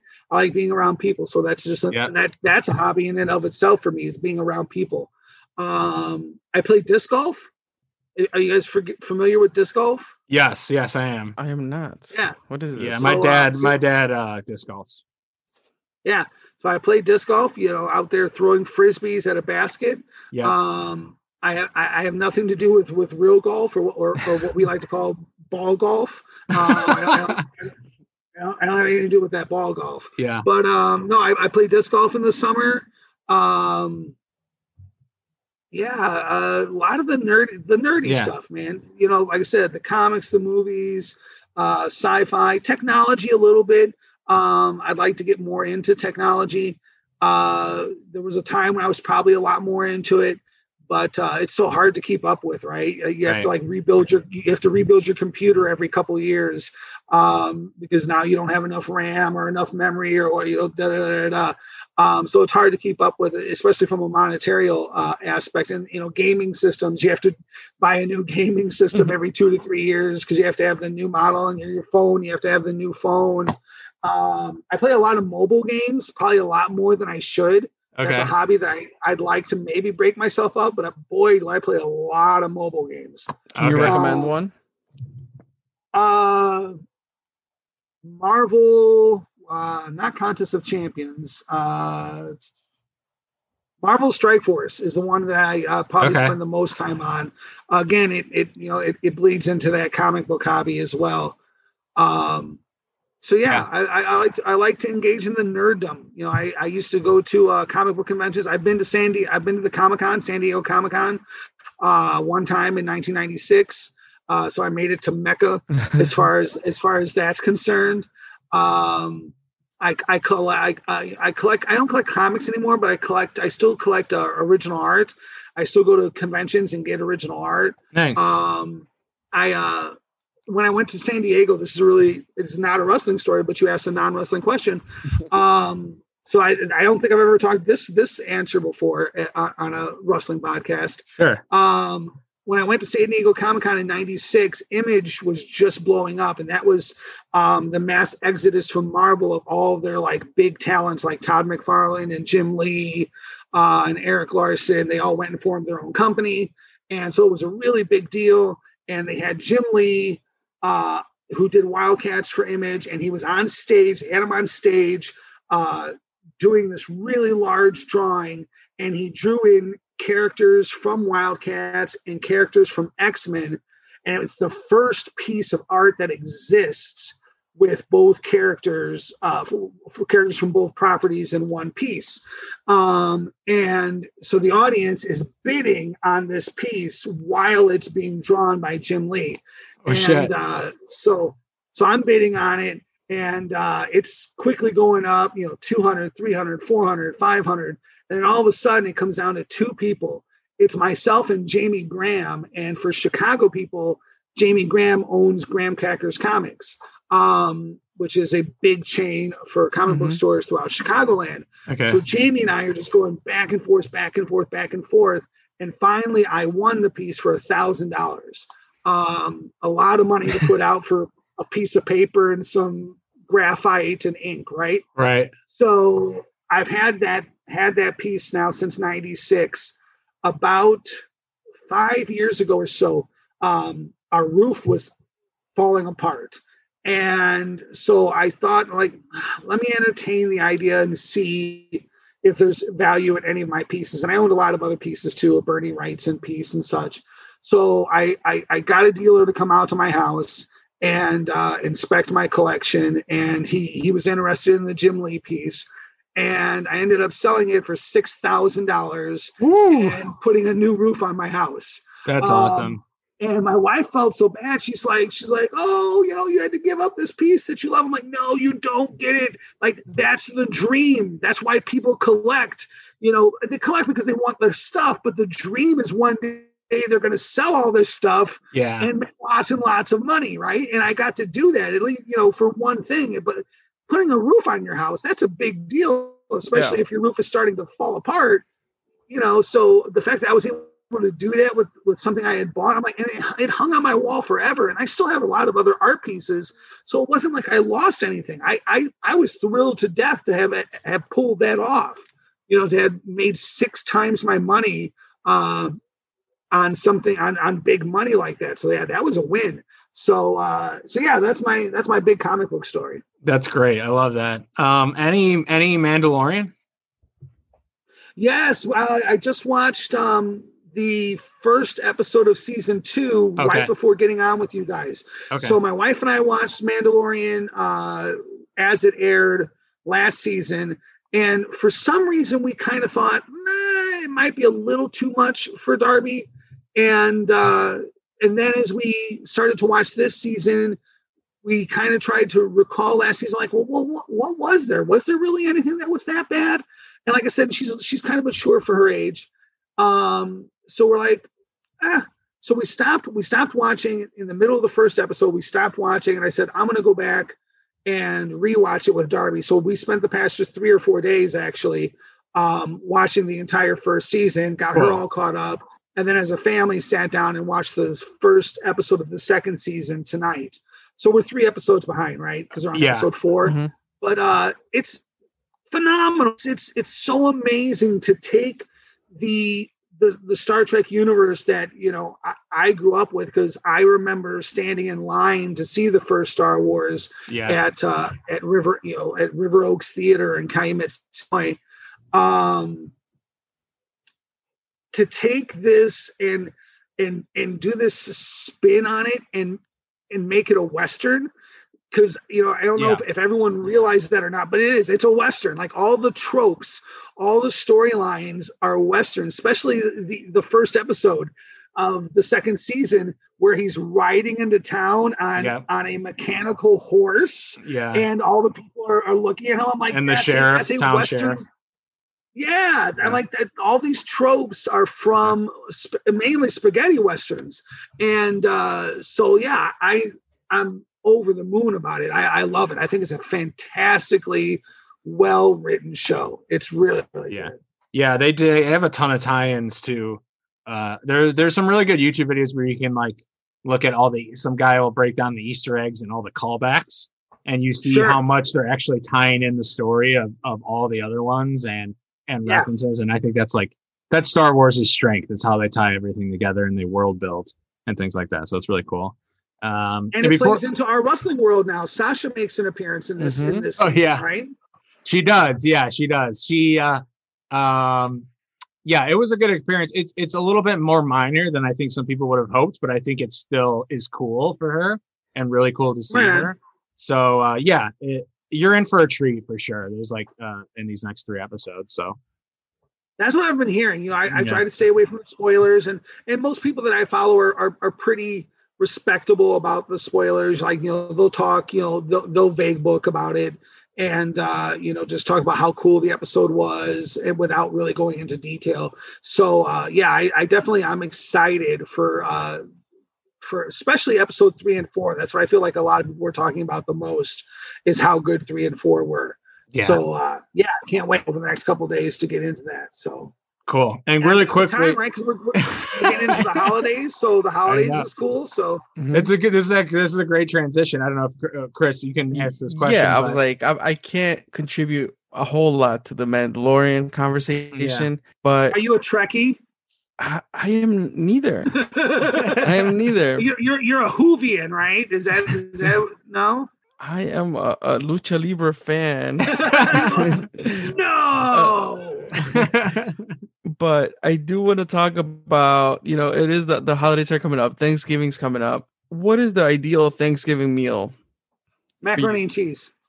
Mac and cheese? Really? Or is that you being facetious? No. Whoa. Are you kidding me? No, absolutely. There's a lot of controversy. There's a lot of controversy about mac and cheese, it's its own separate food, so it shouldn't be at the Thanksgiving table. But I'm fine with it. I'm just saying, that's because you're not having Thanksgiving with Black people. You're doing it wrong. That's fair. You're talking to the wrong people. That's the problem. Well, mac and cheese is supposed to be at every holiday meal. And I learned that from my extended black family and friends Right. and network. No, man, I'm all about the mac and cheese, and the mac and cheese is my contribution to every holiday meal. It's what I shit. make. Okay. So I hand grate anywhere between 6 and a dozen different cheeses. So every time I make it, it's different. I don't use a recipe whatsoever. I build it up from a roux. So I start with butter and flour, and I make a roux, and then I add my milk and condensed milk and butter and cheese to the roux and build it up from there. And then I bake it and put I don't even know what a roux on. is. I don't even know what that is. I don't even know how to spell it. So roux, I believe it's spelled Roux. I could be wrong about that, but it's a French style of cooking, and it's building a base. So it's a lot of gravies are made from roux. I believe like roux is often used with like jambalaya and such. So it's building something up from a base. So you start with your butter, and you melt your butter, and then you add flour to the butter until it's no longer any butter. So the flour soaks up all the butter, and then you add liquid to this mixture that you just unliquefied. Now you liquefy it, and that's a roux. And then you can add things to it. So you can add beef stock and stuff like that to it to make it a beef gravy, or you could add cheese like I do to turn it into a right. It's amazing, and it's everyone who has it, it's their favorite thing of mine to have. I've impressed many a holiday table with the macaroni and cheese. I come from a family, my wife's family. And this year is not going to be the case, but my wife's family is a very large family, and one of her aunts and uncles owns DeCola's Seafood on the south side on Western. A lot of listeners will probably be familiar with it. It's been around forever, so they actually bring a lot of seafood to to every holiday meal. So we'll be having like shrimp de Dijon at Thanksgiving. Now we won't this year because we're not going to be meeting as that big of a family because we're going to do the responsible thing, right? Mm-hmm. But because she has a huge family, we usually have like 40 or 50 people at the holiday meals. So I'm used to having a lot of what I guess would be called non-traditional plates. But I like turkey. I'm also a big ham guy. We had planned on having 2 Thanksgivings, kind of a regular Thanksgiving and then a Thanksgiving for some people that are in our life that aren't family but are kind of unfortunate and don't have family. So we were going to have 2 Thanksgivings. So one was going to be turkey and one was going to be ham. And we bought all of it before the world decided to shut down again, or at least Chicago. And so we're going to do both. We're making a turkey and a ham on Thursday. So yeah, we're going to do it up. Cauliflower, there'll be a cauliflower with brown butter. That as a side, we do stuffing. We don't do yams. I know yams. People like sweet potatoes. Yeah. I'm not a big sweet potato guy, so that won't be there. But no, it's mainly about the mac and cheese for me, man. I'm all about the carbs. I love pasta, man, in all its glory and all its in every way it comes from Chinese to Italian. Give me the pasta, baby. I'm all about it. For sure.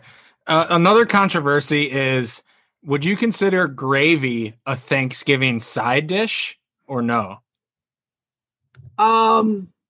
Yeah, I think it needs to be there. It needs to be made from the juices of the turkey. Okay. So yeah, you again that's how you would make a roux. But absolutely, because it's I put it on my turkey, I put it on my stuffing, and I put it on my mashed potatoes. It pretty much gets poured on the entire plate. Yeah, and then the plate starts like just get mushed together. Like, and you got to put everything on the fork. So you got to stick the fork in the mashed potatoes, in the stuffing, in the turkey. Hit all the stops. Yeah, and it's one mouthful, right? Because it's all, you only have one stomach. It's all going to the same place, anyways. Right. So yeah. No, gravy, absolutely. Okay. Are there people that are anti-gravy? Well, no. So Eric Stevens is anti-mashed potatoes and gravy. Isn't that right? No, I'm not quoting him. No. The thing is that I follow the Barstool Chicago guys, and they do this thing on their podcast where they have a snake draft, and they were drafting Thanksgiving like food, and one of the categories was sides. And one guy drafted gravy, and then there was a whole uproar, and it got vetoed because they consider gravy a sauce and not a side dish. And then there's this whole like all these different points and counterpoints about like, does gravy classify as an actual sauce, like sauce dressing, or is it considered like a side dish? That would be like a macaroni is a side dish. Right. As you pose the question like that, I guess I would say I would not classify it as a side dish. Is it a Thanksgiving staple? Does it have to be there? Yes, absolutely. It's a sauce, but I'll take gravy straight to the head. Like this is what the guy was saying who was voting for the it being a side dish. He's like, I would drink it by itself. Yeah, I'm down with shots of gravy. Why not? I drink gravy. I also drink au jus.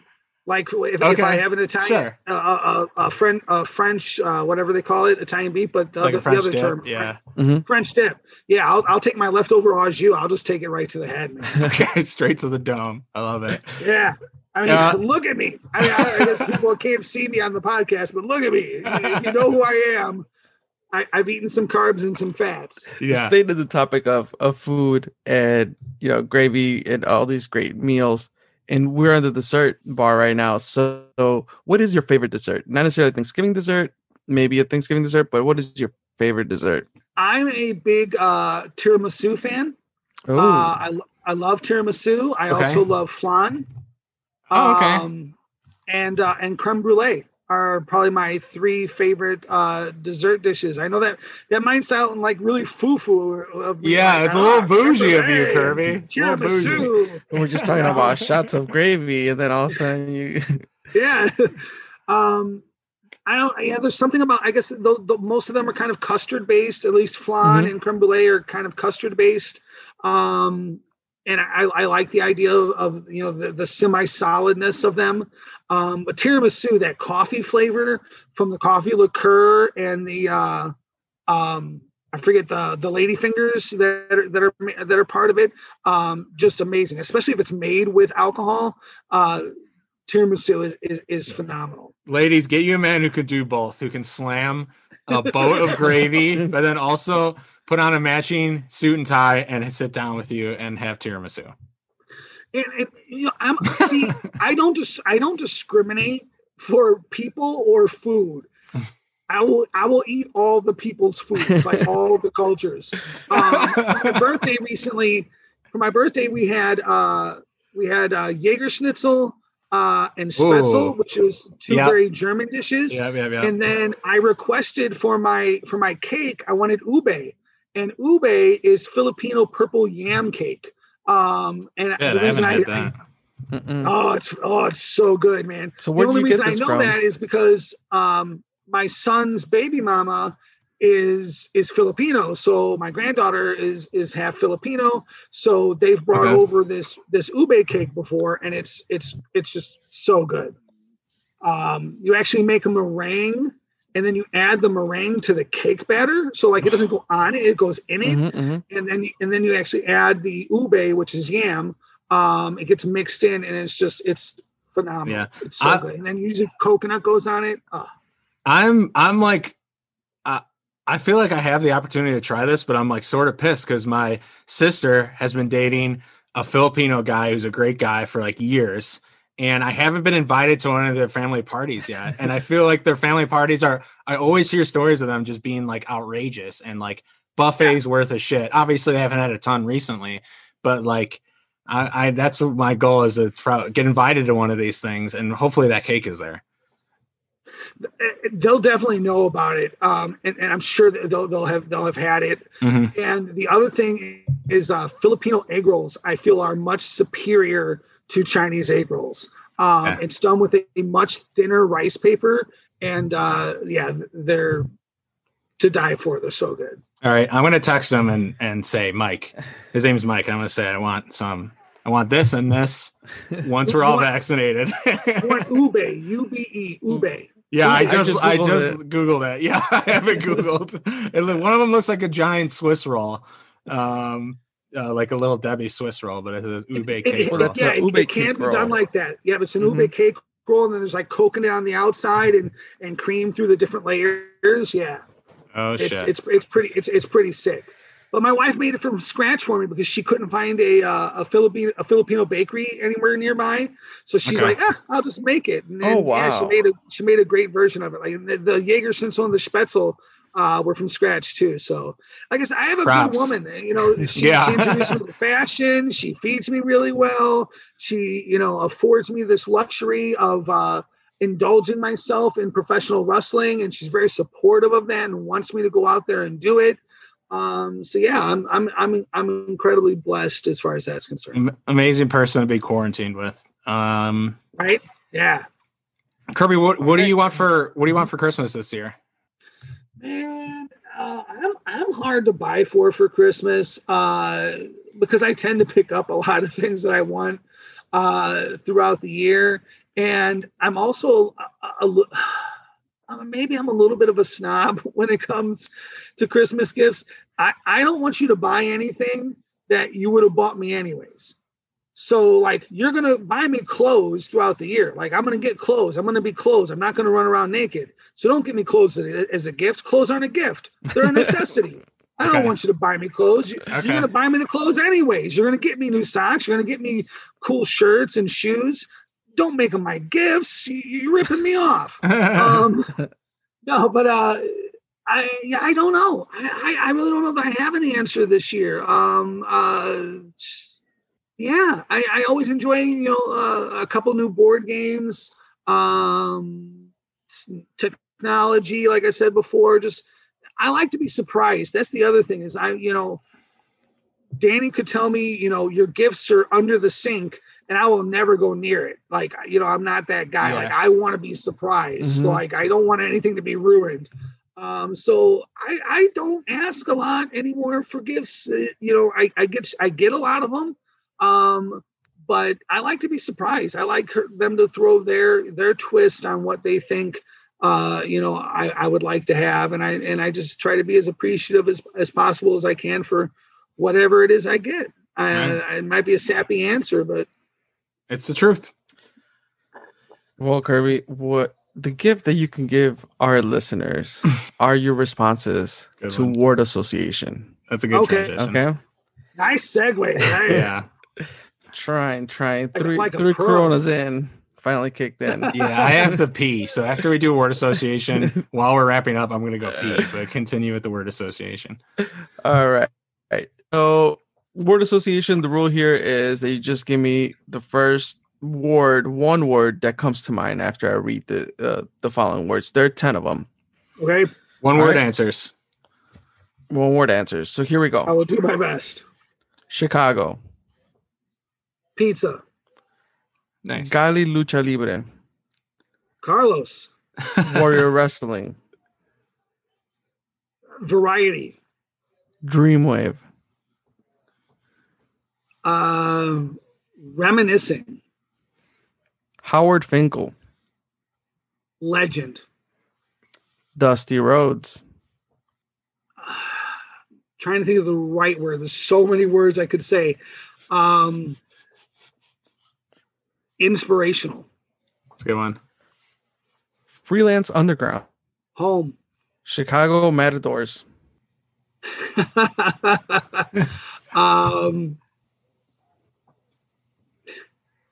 Bliss. Michael Buffer. Trendsetter. Freelance Wrestling. Home. Again. Am I allowed to repeat an answer? I think because it's both we'll allow freelance. it. It's Yeah, under yeah, the yeah. freelance umbrella. We know freelance is home. So there you go. There you go. Those are your 10 words. All right, I'm going to continue to talk, and Kirby did a phenomenal job. I think I'm going to pee in my pants, so I got to go really quickly, and I'll be back in like 2 seconds. All right. Have fun. All right. We're going to leave it all in. We're not editing any of that. So while Charlie takes a pee break, when we talked about, one of the words that I mentioned, Chicago Matadors, you left a little bit. I think this, if you know Kirby, you know why we put that word in there. But for those who don't know Kirby, the voice, Can you just give us a quick story about the Chicago Matadors? Yeah, so I was in radio for a really long time, working in promotions, and got burnt out on the radio industry, and went into sports, kind of marketing and community relations. And I was working for the White Sox, and I was helping run their 50-50 split the pot. Oh, okay. And so I helped run that for years. And then I got picked up by the Bulls to work in their community relations department and run that raffle as well. And so I'm sitting at a table selling tickets one night, and many nights, and I would see these big guys, these hosses, just dancing around and having a crazy good time. And I remember when they came to town. I was still in radio at the time when they had the very first auditions. And someone had encouraged me, to go do it. Like, you should go do this. I'm like, no, whatever. And then when I met the guys years later, they kept the same team for 3 years. So after the initial audition, they didn't do any more auditions. They kept the same team for 3 years. And one of them approached me, Kevin was his name, and he's like, hey, we're having auditions, this coming Saturday. It's the first time we're having auditions. We have a bunch of our members that are leaving. You should come out and audition. Da, da, da. I'm like, oh, yeah, sure, whatever. I kind of blew it off, and literally hadn't thought about it since. And then Saturday morning, woke up and I was like, I need to get ready and go to these auditions. Had no thought about it previously in the week. I just woke up thinking I got to go do this. So I just got up, looked it up on the internet, where it was, what I had to do, and went to the auditions that morning and made the team. And so what the Matadors are is an all-male, all-fat dance squad that dances for the Chicago Bulls. They don't need more. They stopped doing it about 8 years ago, but we had a reunion show about 3 years ago that I was able to be a part of. But yeah, we would dance during timeouts, and we would also do some big halftime performances with the Lovables, and it was legit. So our choreographer was the same person who choreographed the Lovables. So she was making us do stuff that most fat people don't do with their bodies. And, we just went out there and the crowd ate it up, similar to wrestling. Right. The crowd was into it. They saw how much passion we were bringing to it. And we weren't the best dancers. We were a dance comedy act. And, but they respected it and they loved it and they ate it up. And it afforded me some amazing luxuries. I got to be on the first season of America's Got Talent. We got 3 X's from the Hoff. And it was the very first season. So Hoff and the young black actress, she ended up passing away. And I forget the third guy. The third guy was the token British mean guy. Okay. So the 3 of them, gave us X's, and it was interesting because the live crowd was so into us. And then when you watch it on television, they show the crowd booing us and stuff, but it's all B-roll because it actually didn't happen that way. I'm like, oh my God, I remember this little girl giving an X to people, but it wasn't to us. Mm-hmm. It was to someone else earlier in the show. So they totally, they create what they want to create. It's television, right. So quick tangent. People always want to wrestling. People always want to say wrestling's fake, right? And I go, so is the Cosbys. Everything on television is fake. I agree. So yeah, that's just a glimpse into reality shows are not real. Surprise, surprise. So yeah, we did the first season of America's Got Talent. I got flown out to Greece to do the European All-Star Game and the island of Cyprus to do the Greek All-Star Game. I think, or it was the other way around. I think it was the Greek All-Star Game in Greece and the European All-Star Game on the island of Cyprus. Got flown out there, to do those. Got flown out to LA to do the AGT, all for being fat and funny. Not too shabby, man. Not too shabby. And we got to perform at like a dozen games a year, and I got to bring friends and family, and they fed us. All the food was free. It was good times, man. We got to do, like we would like sit when we knew we were about to come out. We would sit under the basket, but like as far back as you can.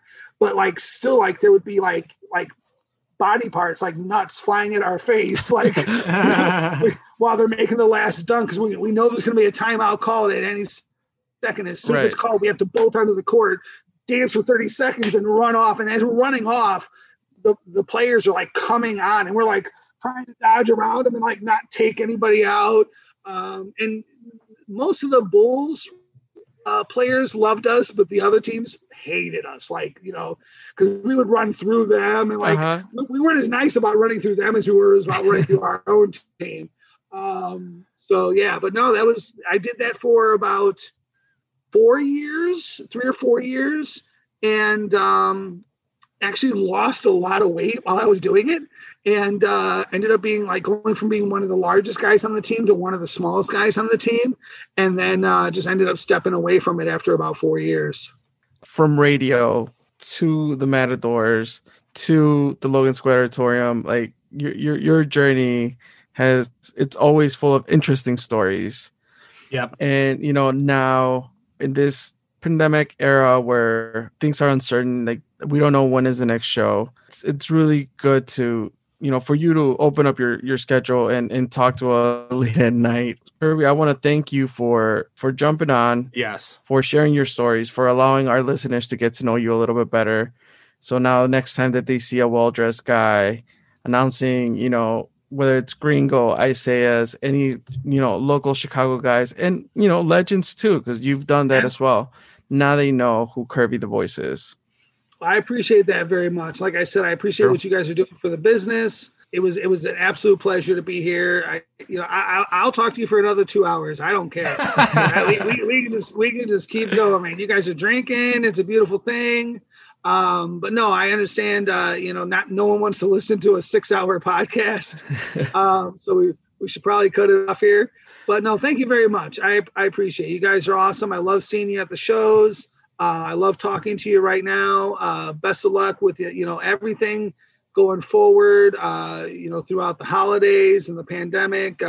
Be safe, guys, and thank you. Absolutely. Stay safe. And Kirby, the best way for people to, get a hold of you is Twitter at Kirby the Voice. Yeah, at Kirby the Voice on Twitter. I don't do Insta. So that's pretty much the main route right there. So yeah, feel free to come on over and follow me there if you're so inclined. All right. Well, thank you so much, Kirby. Thank you. All right. That was a great episode with Kirby the Voice. It finally happened and it was awesome. It had been a while since we had done a buffet line style episode, and the fact that we got to do it with Kirby, it was great. And, as you heard from Kirby, he has tons of stories.